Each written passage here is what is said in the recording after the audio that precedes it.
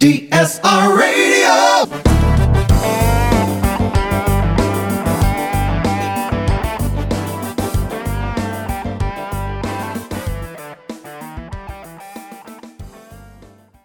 The sample thing is just the system's broken. It's been broken for a long time. It's like not a new thing. It's a royal pain to get a sample, and enough of a sample that customers tell us every time we talk to them, Bill, on our program, that they need enough to like run as a lunch special or something, not a baggie with four of them in there.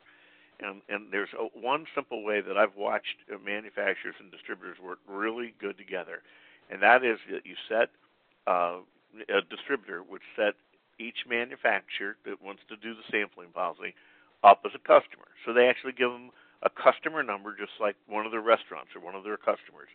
And every time that a salesman needs a sample, they go to the buyer or their sales manager, so it's real easy, and they just bill that, that whatever the sample is, they've got it in stock, right, which is the best way to do it instead of sending it overnight or on the next truck coming in. Yep. And they just go pull up whatever brand that is, whatever manufacturer that is, put in their customer number, put that case in there, and in the special instructions, which every distributor out there does this, you put the name of the account or accounts that you're taking the sample to. That goes up to the accounts payable department, and when they go to pay that manufacturer's bill, they attach that invoice to it, that copy of the invoice, and deduct it right there from the invoice. And it's like the easiest, smoothest system.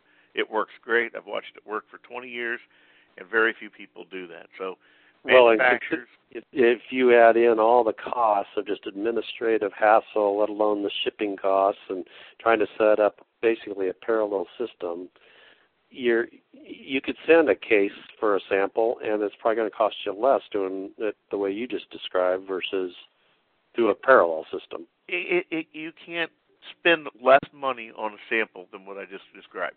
And you can't, and it's clean for the distributor. They deduct it right off the invoice. The accounts receivable people at the manufacturer have all the detail that every time a distributor takes a deduction for samples, it makes just every manufacturer, like, oh my gosh, and then everything gets messed up. Here they've got the detail, they got the customer, they got who put it in, it's got what salesman took it. And they could actually call their broker, those should then go at the manufacturer, go out to the regional rep that's over that area from the manufacturer, that they can get with their broker and actually follow up with that end user and say, how'd the sample work? Right. Well, it's probably actually financially probably more accurate anyways, because you're not sort of like, well, it's more ad hoc the other direction. I mean, this is like, got all the documentation attached to it, is what you're saying. With customer, salesman, who put the order in, who it was approved by, everything. It's like, and it's so simple. And plus you can tell if somebody's abusing it too. Right. I mean, if you see, okay, well, Dave, you've ordered 45 samples of those cupcakes, and they all seem to be going to your house.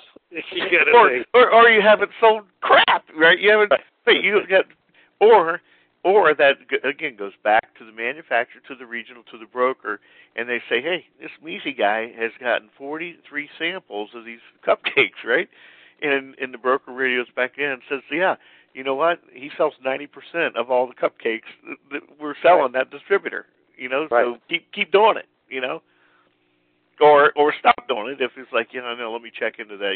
Okay, I got that stopped, Yeah, right, exactly. Yeah, his wife owns a daycare, and they've been going there for the last year. Right. Because that happens. That happens. That happens. People do abuse it. But this system catches all that stuff really quick and gives you sales leads and all kinds of good stuff. That's great. DSR Radio.